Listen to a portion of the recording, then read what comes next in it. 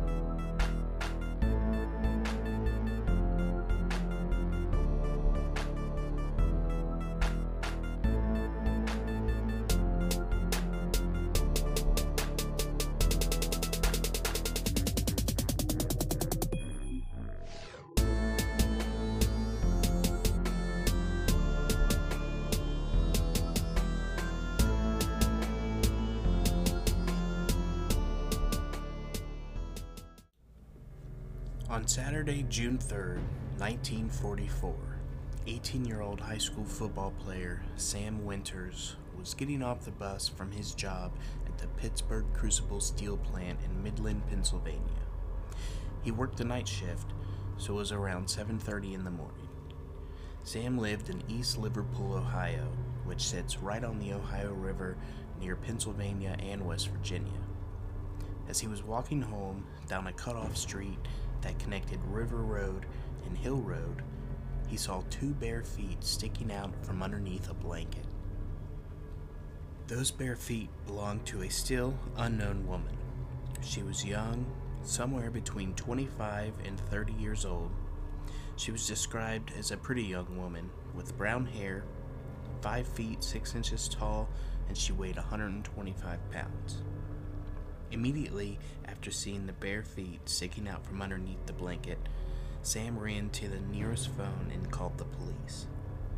Sergeant Herman Roth was the first police officer on the scene, and after an initial search to verify what Sam had reported, Sergeant Roth left Sam to guard the scene while he went to call for backup. With the help of Police Chief Hugh McDermott, a patrolman, and the county coroner, they began their investigation. They found the mystery woman about 10 feet from the road, lying on her back not far from the Pittsburgh Railroad underpass. She was almost nude except for a torn and ripped pink slip that had been pulled up under her arms, and she was wrapped in 2 cheap blankets that looked used and tied up with clothesline. Sheriff George Hayes was then notified of the murder, and he also came to the scene to help out. The first thing he did was to make plaster casts of some tire marks that were found nearby. The unknown woman was taken to the Dawson Funeral Home, where the coroner gave her an autopsy.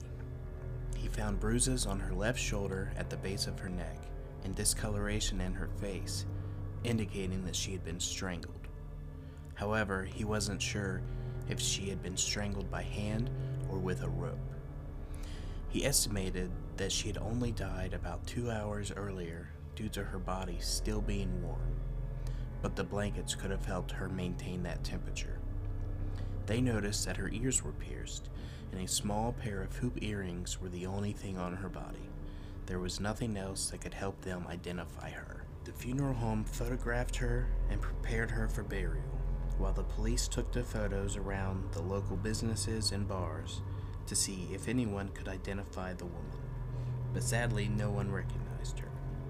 There was a few people that came to view her body and said that she looked familiar to them, but they weren't sure who she was.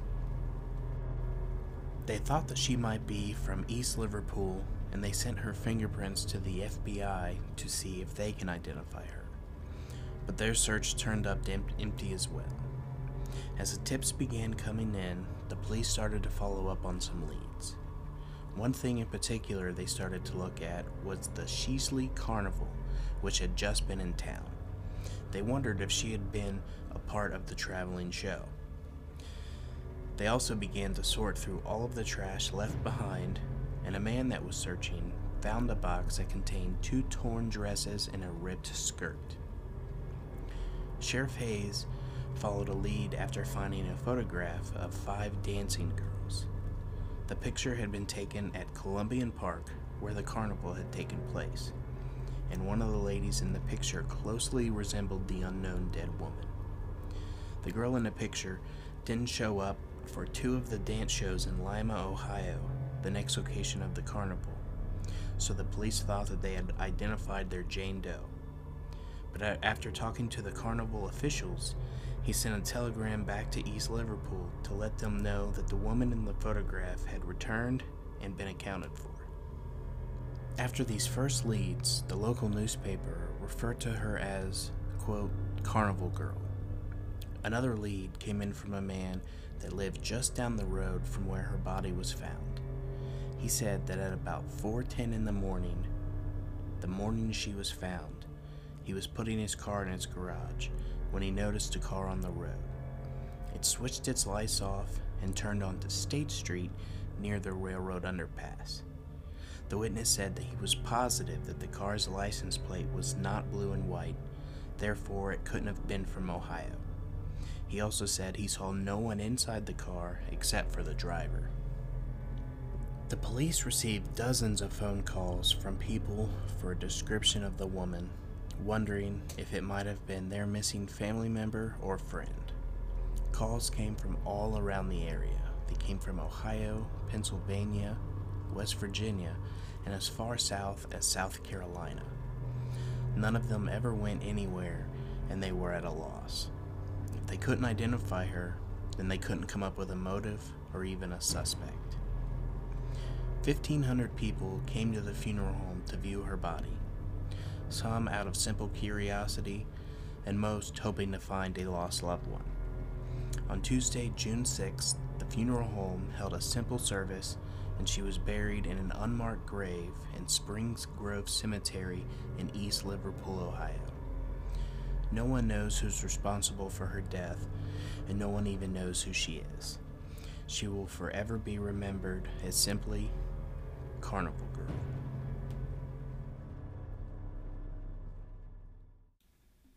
Such a sad story to forever be known as Carnival Girl. I truly hope that someday the truth is made public about this poor woman and they find out who she was. I'm sure whoever murdered her is long gone, or hopefully they committed another crime that they were caught for and died in jail. On to the next part of our show. I have a few 911 call audios for you. One of them sounds like it's from Hamilton, Ohio, and the second one is from Hartford, Connecticut. These are actual 911 calls, so they are pretty intense. Listener discretion is advised. Hamilton County 911, Jared. At East 14th Street. What's the address? My dad and my mom got shot. You say your brother and your mom is doing what? My mama and my daddy got shot. They're fighting? No. The dude shot them. What's your address? I don't know. Are you on East 13th Street? Uh-huh. Okay, and what happened? My daddy and my mama got shot. Okay, who there with you right now? Nobody. You know who did it? No. But can you come? What's your name? Huh? How old are you? 5. Okay, where is your mom and dad at right now? At East 14th Street in the house. They're where? at East 14th Street at the house. Okay, where are you? I'm at home with them. You, your mom and your dad is the only one there? Uh-huh. And they got shot. Okay, where?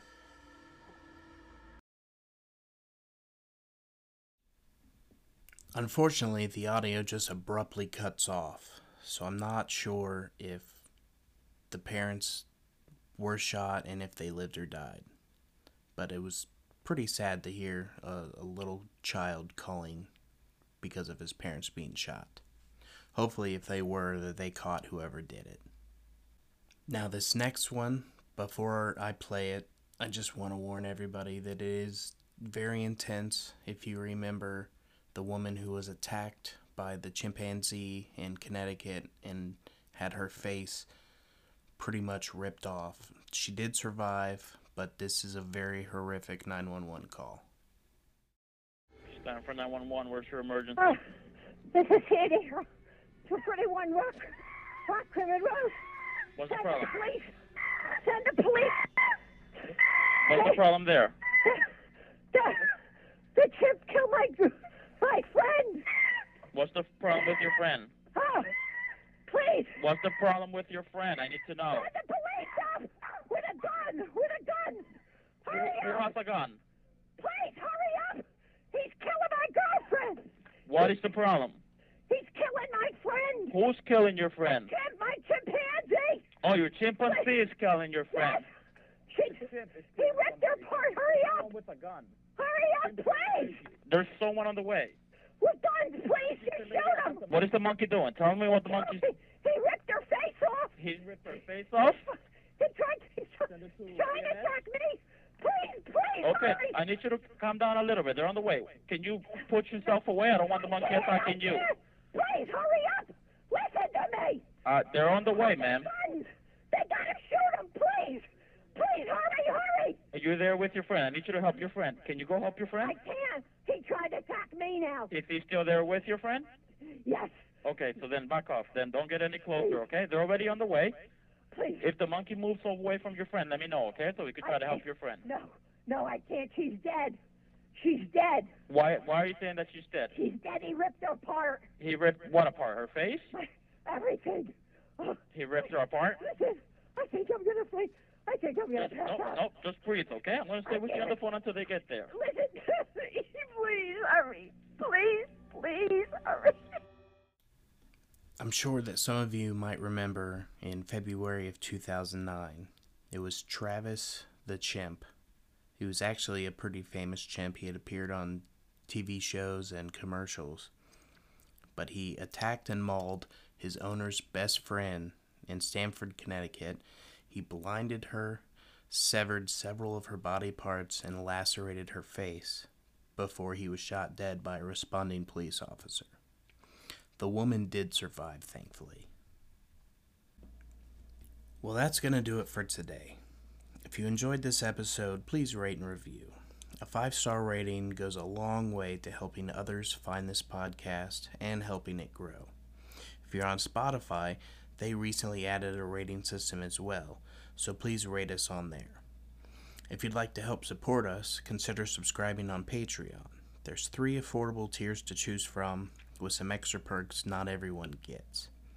Speaking of the Patreon, I had said that the first bonus episode was going to release this week, but with work and the holidays, I just haven't had the time to get it finished, but it will be out early next week. Make sure to join us on Facebook and follow us on Instagram for all the latest news. If you have a story of your own that you would like to share with the podcast, send me an email at ohio_unsolved@yahoo.com or send me a message on Facebook. I'd love to share your story in a future episode. Now I'll sign off saying Happy New Year's to everyone. Make sure to keep your doors and windows locked and stay ready for Ohio Unsolved.